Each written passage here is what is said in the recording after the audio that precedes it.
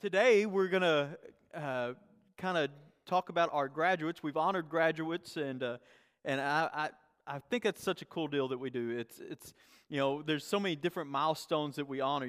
Kindergarten and fifth grade, and then middle school. When you graduate middle school, when you go from eighth grade to your freshman year, there are about 209 weeks left in your 940 countdown. Now, 209, that's compared to 940 doesn't seem like a whole lot, but for 209, for those middle schoolers, it seems like a really, really long time. But as parents, right, it doesn't seem that long, does it? But then you get to that last school year, and there's time it just dwindles down and down and down and down. And so it's such a cool thing as a church for us to honor that and recognize that, because really the church is at its best when it's multi-generational. Okay, and that's what we're going to talk about today. We're going to talk about multi-generational church because we are at our best when we are a multi-generational church. And before we jump into scriptures, I want to take you back in time about 380 years and share a story with you about a young boy who was born in a very small village in England called Woolsthorpe. He was born in 1642. And this young boy, his life, it probably could not have started out any worse than it did. Before this boy was even born, his father died unexpectedly. So he's without a dad before he's even born.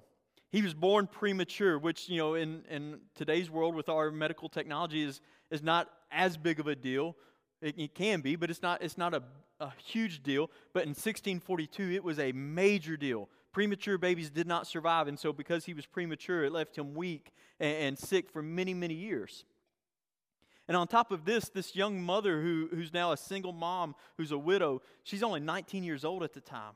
She's left in bankruptcy and famine, and really without any way to feed her young family. And all of a sudden, when the boy was 3 years old, a priest came from a neighboring village in North Whittam, and he proposed to this young mother who was now 22 years old. The priest was almost 70, and he asked this young mother to marry him and to move into the rectory in the other village. There was only one condition.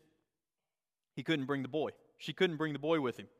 For some reason, the priest hated this little boy, and so if this mother was going to marry this priest, the boy had to go somewhere else. He could not go with his mother. Now, for reasons that would be difficult for many of us to understand, but really probably just for the sake of financial stability, this young mother accepted this priest's offer of marriage. And so she left the boy to her parents to raise him. And she got married to the priest, and she moved into the rectory in the other village. And for many, many years, the little boy did not see his mother. Now, at 3 years old, there's probably not a whole lot that you know, but you know a few things. Like when you've been rejected. You know when the people that are supposed to love you have abandoned you. You know those things. And later, as this young boy would become a man, he would write down in his memoirs about how this little toddler boy would walk over to the other village, and he would sit down on a hill that overlooked that rectory where his mother was now living and with this other man, and he would just sit there for hours, and he said, I would hate for hours. He said, I would hate my mother for giving me away and for rejecting. He would hate the priest who took his mother away. He would hate the God that priest represented. And as years went by, the hate would just spread in the heart of this boy. And so you can imagine when this boy started school, he was an angry child. I mean, it's understandable, isn't it? He was a problem for his teachers. He would not learn. He would bully the other students. He was the biggest problem of his very small school. And all that happened until one day. Here's the turning point. You knew there was going to be a turning point in the story, right? One day, a man moves into the village and becomes the new teacher at this school. Now, history doesn't tell us much about this man except his name. The man's name was John Houston. And John Houston was a devout Christian, and for some reason, John Houston's eyes became fixed upon this little boy. Even though he would have had a much easier task mentoring and teaching and tutoring any other student, literally any other student would have been easier than this little boy, John Houston makes up his mind that he's going to find the beauty in that child somewhere, and he's going to bring it out of him. He says, I'm going to do whatever I can to make this little boy love again. And so first thing he did, he started praying for this little boy. He started helping him and just loving on him and listening to him and giving him some extra help in his schoolwork and giving him a little extra time. And previously, every year on the boy's report cards, this is what the teachers actually wrote on this boy's report card. There were three things. That every year were said about him. He's lazy, will not learn, good for nothing. Teachers, can you imagine putting that on report cards in this day and age? Would never happen. You might want to sometimes, but it would never happen. But that's what was on his report card every year. Lazy, will not learn, good for nothing. But as the months turned into years and the years went by, all of a sudden this boy suddenly, who was now shown encouragement and love and appreciation and prayers, he gradually moves out of this little dark world that he's in. This little dark heart of his begins to open up and begins to grow. And I'm not talking about the Grinch, okay? It starts to warm up. And when it did, to John Houston's amazement, he realized that this boy had an amazing intellectual capacity. He had great academic potential. And all the years that were at it, to one of the, as the years went, it became obvious to the entire school that this little boy who was told it was lazy and will not learn and good for nothing was brilliant. All of a sudden, this boy was not a problem anymore. And they realized that especially in the area of math and physics, this young boy excelled. And so when the young boy became a young man and it was time for him to graduate high school, John Houston did everything he could to make sure that this boy would go to Trinity College in Cambridge. And when he got there, partly paid by Houston himself, every single seed that God had planted inside this young heart started to grow and to bloom. After a few years, he was the talk of the university. After a few more years, he was the talk of the town. And after a few years, he was the talk of the nation. And today, he's the talk of the world because that young boy's name was Sir Isaac Newton, one of the greatest scientists in human history. Sir Isaac Newton's grave in Westminster Abbey in London has this epitaph written on it. It said, "Here lies Sir Isaac Newton, a man with an intellect close to the divine." Think about that. That's what they said about him, a man with intellect close to the divine. It went on to say, "Mortals rejoice that such an ornamental humanity existed." Boy, they really knew how to wordsmith things back then, didn't they? But I was thinking to myself as I read that epitaph, you got two different verdicts, right? Two different verdicts about the same person. One said that he's lazy, will not learn, and good for nothing. And the other says a man with an intellect close to the divine. The same person, lazy, will not learn, good for nothing, and intellect close to the divine. And it got me to thinking, what was the breaking point? What made that transformation happen? What was the thing that caused this darkness to cease and disappear and cause death and life to go away, death and darkness to go away, and life and light to come into existence for this young boy? What was it? And I'll tell you what it was. The answer was one man who accepted his calling to be a spiritual parent to the next generation. One man who chose to see things that were not seen by the physical eye, who dared to surround the next generation with an atmosphere of faith and encouragement to unleash it to its full potential and its full calling. And the reason I share that story with you today is because we need an army of John Houstons in our time. We need an army of spiritual mothers and fathers who will realize that their purpose on earth is not just to fulfill the plans and the callings that God has placed upon their lives, but to do whatever we can do to pave the way for the next generation to fulfill the calling on their lives as well. Why? Because God is the God of generations. Our God is a God of generations. When God speaks to Moses in Exodus 3, he says, here's how you're going to tell people who I am. He says to the Israelites, "The Lord, the God of your fathers, the God of Abraham, the God of Isaac, and the God of Jacob has sent me to you. This is my name forever, the name that you shall call me from generation to generation." God introduces himself as the God of Abraham and Isaac and Jacob, but not just three individuals, 3 generations. And what he's really saying is that I am a God of generations. And friends, let me just say, if God is the God of generations, then God's kingdom is the kingdom of generations. All right? God's kingdom is the kingdom of generations, and God's church should be a church of generations. I'm telling you, we are at our best as a church when we're a multi-generational church. And as the kingdom of God moves, it should not move from, like a roller coaster from one generation to the next, where it just goes up and down, and one generation is good, and then the next generation is not so good, and we just do this roller coaster ride. Instead, the kingdom of God should move from generation to generation, like glory to glory, glory to glory. That's how the kingdom of God is designed to move. But let me tell you, it won't happen automatically. It will only happen if there's an army of people like John Houston. People who realize that the most precious calling as a Christian is to be a spiritual father or spiritual mother to the next generation. And let me just tell you, this is not something that we just get to outsource to kids' church and to kids' leaders and youth ministry. I am so grateful for those ministries. But I am so grateful that our kids go to an atmosphere where they can learn biblical truths on their level. But 30 minutes once a week is not going to cut it. All right, 30 minutes in the middle of the week on Wednesday nights is not going to cut it. That's not how we raise the next generation of Christians. We got to be intentional about pouring into them all the time, not just on Sunday mornings or not just on Wednesday nights, all the time. In fact, I would say if you're 20 years older or more, you should already be looking over your shoulder now and spot someone younger than yourself to begin pouring into, to begin praying for and encourage them and surrounding them with an atmosphere of faith.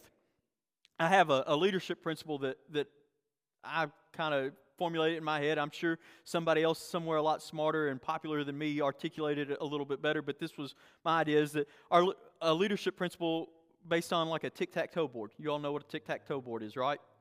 Our younger generation would call it a hashtag. But you take that tic-tac-toe board, right? And you're the middle square because your life revolves around you. You're the center of your life, so it makes sense that you would be the center square. But you've got 3 rows above you, right? There are 3 squares above the middle square. And in those squares, you need to find people who will be mentors for you, who can pour down into you, that can invest in you. And it would be great if you had 3. Chances are you're probably not going to find 3. You're just not. Relationships are tough. Life is difficult. Life is busy. You're probably not going to find 3. But if you could find 3, that would be fantastic. But in that top row of squares are mentors, people that are pouring out into you. In the middle, you got yourself, and then you got squares on the side, right? So in the middle, you put people who are your colleagues, your coworkers, people who are your contemporaries, and you're encouraging them, but you're just doing life with them, right? I wouldn't say accountability partners, but maybe. You're just doing life with them. These are the people that they're in the same stage of life as you, and you're walking side by side, and you encourage them, and they encourage you, and you just do life together. And then that row below, that row below, those are the people that are in the next generation behind you. And those are the people that you start pouring into, that you're investing in, that you're doing for them what the people in the top row are doing for you. Because that's what God has called us to do for the next generation what somebody once did for us. And we see this all throughout the Bible, right? We see this in the relationship between Moses and Joshua in Exodus 33. How Moses would come into the tabernacle and spend time in the presence of God at the end of the day. And I just got to believe that Moses, being the pastor of the worst church in the history of the world, he would want to spend the last moments of his day in the presence of God by himself, right? Like, I'm just going to relax and I'm going to be in the presence of God and it's going to be great. And I can put all of these problems, they're complaining because they don't have enough manna or it doesn't taste good, or we need different things. I'm going to put all of those complaints on the outside. And I'm just going to be me and God. But Moses didn't do that, did he? And no, he's so anxious about the next generation that he brings Joshua in with him. Most biblical scholars believe Joshua was somewhere about 15, 16, 17 years old at the time. And Moses introduces the next generation to the presence of God. And in doing so, he's investing seeds that will later come into action and start to bloom in the life and the ministry of Joshua much, much later. We see the same story, the same theme in the story of Eli and Samuel in 1 Samuel. In 1 Samuel 3, the young boy Samuel, he's sleeping in the temple. That's a kid that was brought up in the church, isn't it? He's sleeping in the temple.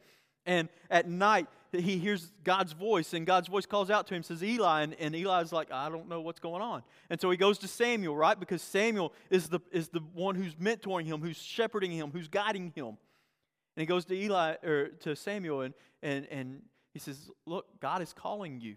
And so here's how you respond to God, because Eli didn't know how to, Samuel didn't know how to respond to God, did he? Why? Because he was young.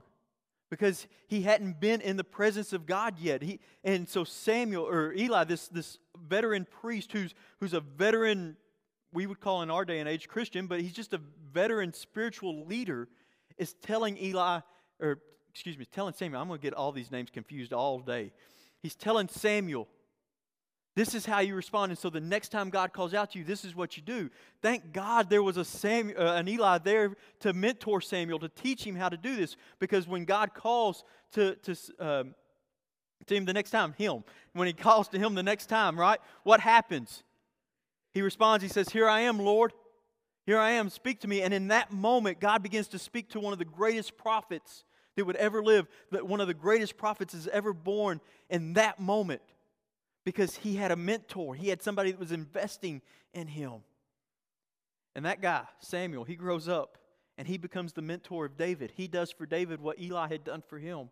Samuel is the one who would surround David pretty much like John Houston surrounded Isaac Newton with confidence in knowing that God is with you. Think about this for a minute. Do you remember that not even David's father thought enough of David? Like, David's father didn't think he was good enough to be the king. He rejected him.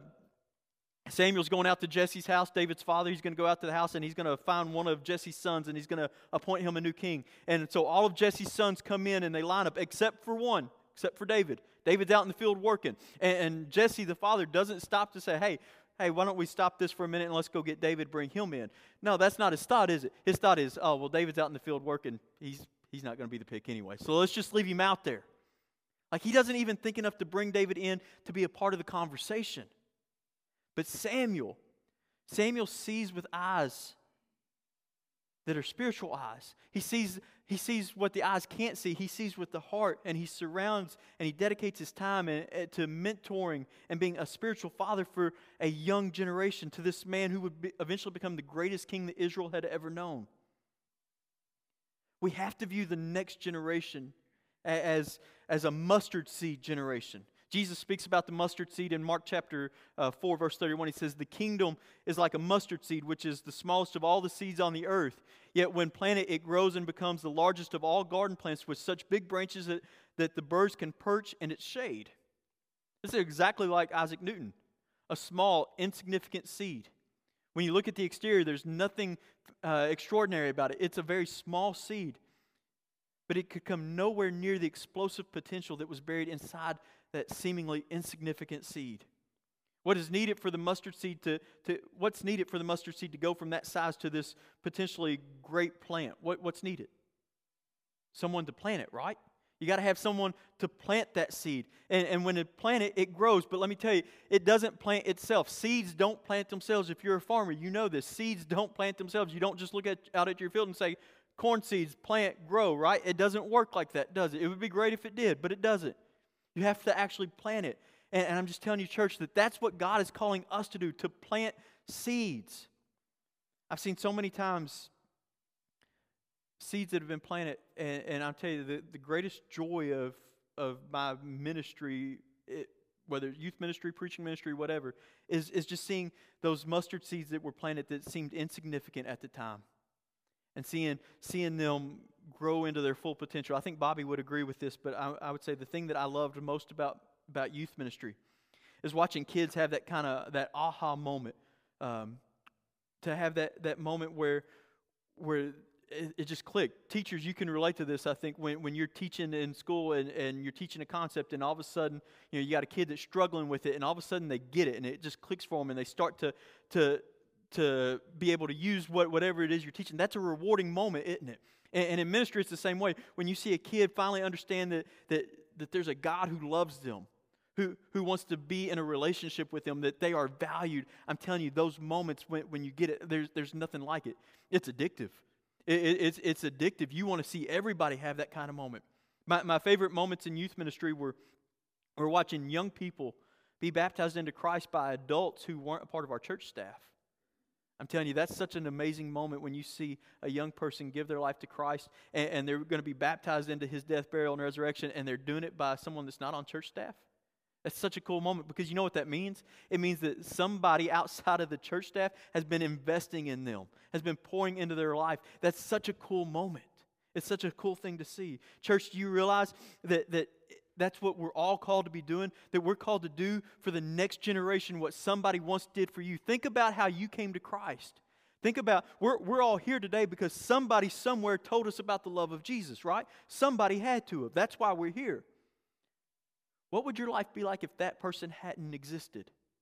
if that person had never told you about the love of Jesus? What would your life be like? See, that's what we're called to do for the next generation.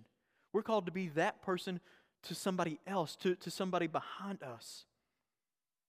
Look, church, we are responsible for raising the next generation of Christian leaders. And our job is to hand the church off better to them than it was when we took over, right? We're going to raise the next generation of Christian leaders, and eventually we're going to hand the keys of leadership over to them. And our job is to make sure that they're well trained, that they're well prepared for the task. But also that the church is in good shape, that it's ready, that it's running on all cylinders, that it's ready to go. I mean, think about that for a moment. A lot of you have been a part of this church for a very long time. And you're familiar with names like Damon Ray and Mary Lou Stevers and Carl Munn and people who faithfully stewarded the church, who handed the keys of leadership over to the next generation.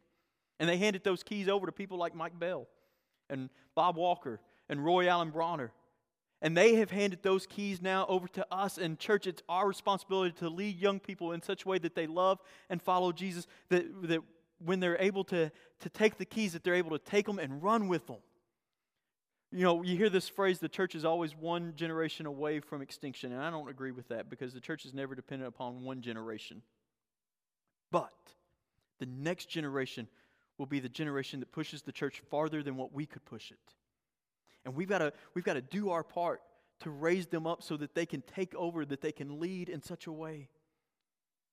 I want to wrap up our time this morning with one more story from the Word of God. It's found in Luke chapter 1. You probably know the story. It's about a teenage girl named Mary.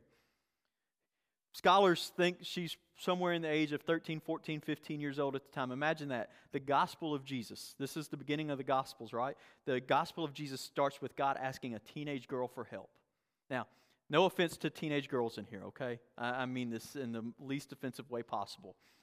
But if you've spent any time around teenage girls at all, you know, the last people you're going to ask for help are teenage girls, all right? Especially at that 13, 14, there's just a whole lot of drama. And so this is like the last group you're going to ask, right? But this is who God chooses to ask. I think there's a lesson in that for us. God always uses unlikely people to accomplish incredible things. And so, church, we shouldn't be afraid to ask unlikely people to do incredible things. Because when the Spirit of God is on them, who's for us to say that they can't do it, right? But the story starts this way. In the 6th month of Elizabeth's pregnancy, God sent the angel Gabriel to Nazareth in a town of Galilee to a virgin pledged to be married to a man named Joseph, a descendant of David. The virgin's name was Mary. And the angel went to her and said, "Greetings, you are highly favored. The Lord is with you." "I am the Lord's servant," Mary answered. "May your words to me be fulfilled." And that's at the very end of this encounter, God sharing with this teenager that her life is so much more important than she could have ever imagined. Her life has more value than she could ever begin to think about. And Mary, trembling, responds this way, "Let it be to me according to your words." But then it says, and then the angel left her. "Let it be to me according to your words," but then the angel left her. Pay attention to that last line, that the angel left her, because I think that's important, because we see this happen a lot of times in young people's lives. The youth conference ends. Friday on camp comes. The Emmaus walk is over. They've been on these high emotional moments, these spiritual moments, and then those moments end and the goosebumps are gone. And I've seen this so many times where kids make a decision on Friday at camp and they're getting ready to go home, and you're just praying, "God, please send them back to a church that's full of spiritual moms and dads, spiritual parents that will nourish this decision that they've made." They're making this decision to say, "Hey, let it be to me according to your words. Whatever you're calling me to do, God, let that happen." But we got to be there to nourish it, right? To nurture it, to encourage it. Every time on Friday, that's what I'm praying. God, that they'll just go back to a church full of spiritual parents. And I pray that they'll come back to a church that's full of spiritual fathers and mothers, because that's exactly what God had promised Mary, that you're not alone, right? There's a woman called Elizabeth, and she's pregnant too. She's gone a little bit further in the process. She knows what's about to happen to you. So just look for her and spend time with her. That's what God's telling her to do, right? Go spend a few hours, a few days, a few months, whatever, with a generation older than you. And Scripture says that right after this happens, after this amazing calling moment where Mary understands the calling on her life, It says, at that time Mary got ready and she hurried to a town in the hill country of Judea where she entered Zachariah's home and she greeted Elizabeth. And so all of a sudden now God is moving in the young generation. And God is moving in an older generation, in the parent generation. And when Mary comes to Nazareth in Galilee, she meets Elizabeth. And when these two women meet, these two generations meet, the Holy Spirit falls on both of them. And that's the beauty of spiritual family, really, is that the Holy Spirit is not limited to one generation. It doesn't work in just one generation at a time. The Holy Spirit is able to work on all generations at the same time. All of a sudden we realize it's not only Mary who's in need of Elizabeth, the spiritual mother, but actually the presence of the young generation stirs the child that Elizabeth is expecting. And the Holy Spirit is refilling and refueling her life as well. That's the beauty of multi-generational church, is that every generation needs every generation. And can I just tell you that the devil hates that? Satan absolutely hates that when generations connect. When generations connect and the Spirit of God is poured out on both of those generations, it'll minister to both generations. The devil hates that. That's why the devil works overtime, I think, to create generational gaps in the church. And look, there are generational gaps all over in our church and in other churches all around the world. There are generational gaps. And our job is to bridge those gaps, to make it possible for generations to come to want to worship, not necessarily in the same way that we worship, but worship the same God that we worship. Here's what I think happens all too often. We get accustomed to our preferences, right? And I'm not picking on any generation, okay? This is all generations. We get accustomed to getting rigid in our preferences. And there's no flexibility anymore, right? We get rigid, we get stiff, and this is the way things have to be done because this is the way things have always been done, right? And then another generation says, well, hey, we'd like to do something a little bit different. Can I tell you the greatest thing that you can do for the next generation is listen to them? You listen to them. Listen to the insights that they give. When my grandfather was, my maternal grandfather, Bob Jones, when he was deaning elementary school camp, he's up in his 70s, and I thought, how in the world is he going to be able to connect with fourth graders? But he did. He was incredible at that. But one of the greatest things that he did for me while I was in high school and thinking about ministry was that he gave me influence and input. He listened to me. He learned from my perspectives on things because I had a different perspective than he had. And what he didn't say it at the time, but what he was teaching me was that, hey, I'm going to give you input and influence. But don't forget that someone gave that to you, and you need to give that to someone else. You need to give away what's been given to you. If you're going to have influence, if you're going to be given influence and perspective, you need to give that away to someone else. And so look, the greatest thing that we can do for the next generation is to listen to them. To listen to them and train them and just be a multi-generational church. It's why I think it's so important that we worship together. Because we're training them. You know, like I said, I'm so thankful that the kids are able to go to kids' church and learn biblical truths on their level. But it's important that they're in here to worship with us because we're training them to worship. We're showing them what worship looks like. Now, when they get older, they may not want to worship to the same songs that we want to worship with. And that's okay. Just remember this. Just remember this. If you're a young person who doesn't like the hymns and you complain about hymns, just remember that there will be a generation that will come behind you that will not like the songs that you like. Okay? It's fact. They will. And if you're an older person who doesn't like the songs that are the contemporary songs, remember this, that when you were that age, you didn't like them either. Okay? You just didn't. It's just the fluidity of the church. Okay? It's okay. It doesn't make one right. It doesn't make one wrong. It's what I'm getting at is we can't be so stuck and rigid in our preferences that we create gaps between generations. Instead, we got to be flexible enough that we can bridge those generational gaps. We can bridge the gaps because the next generation of church leaders is dependent upon us being able to do that. You've heard me say this often, and honestly, I'll probably say it every time it fits, but your greatest contribution to the kingdom of God may not be something that you do. It may be someone that you raise. And listen, it doesn't have to be your physical children. It doesn't have to be your physical children. The whole world, the whole kingdom is full of people who are right now for the very first time hearing God's voice. and they need security, and they need stability, and they need love, and they need encouragement. They need a parental generation to lift them up. And honestly, I can think of no greater or more honorable calling than that. And so here's what I'd like for you to do in just the last minute or two that we have left. Is just, I would like just to think about opening up your heart to this dimension of being a follower of the God of generations, because there's someone out there who needs you. There is someone out there who needs you. And if you've ever studied church history, one of the tragic elements of church history is this, even in the past 200 years, is that when God has been doing an amazing work all over the world, the majority of these movements have been one-generation movements. Like they're good, and something good has come, and then it's gone. And the next generation, it just disappears. And then a third generation comes, and there's something good, and then the next generation, it goes away. And so my prayer would simply be this, that we would start now to connect with the next generation of of Christians, so that whatever God does here that's good, and I think God is doing a lot of good stuff here, that it's not just a one-generational movement, that we stand on the shoulders of what people in Glendale did 200 years ago, right? And I want in 200 years from now, if the Lord doesn't come back by then, for whoever worships in this area to be standing on our shoulders because of what we have done. That we're not just a one-generation church, that we're a multi-generational church that has influence for as long as the Lord should choose to remain in heaven. That we would be that kind of church. And so here's what you can do. I know it's awkward to have those kind of conversations with young people, especially if you don't really know them yet, but begin to think of a young person who you can influence, who you can have influence with, that might listen to you, that you could mentor. And look, it doesn't have to be a teenager. Like if you're 70, think about somebody who's 40, right? If you're 40, think about someone who's 25. If you're 25, think about someone who's 15. Start thinking about who you might be able to have influence with.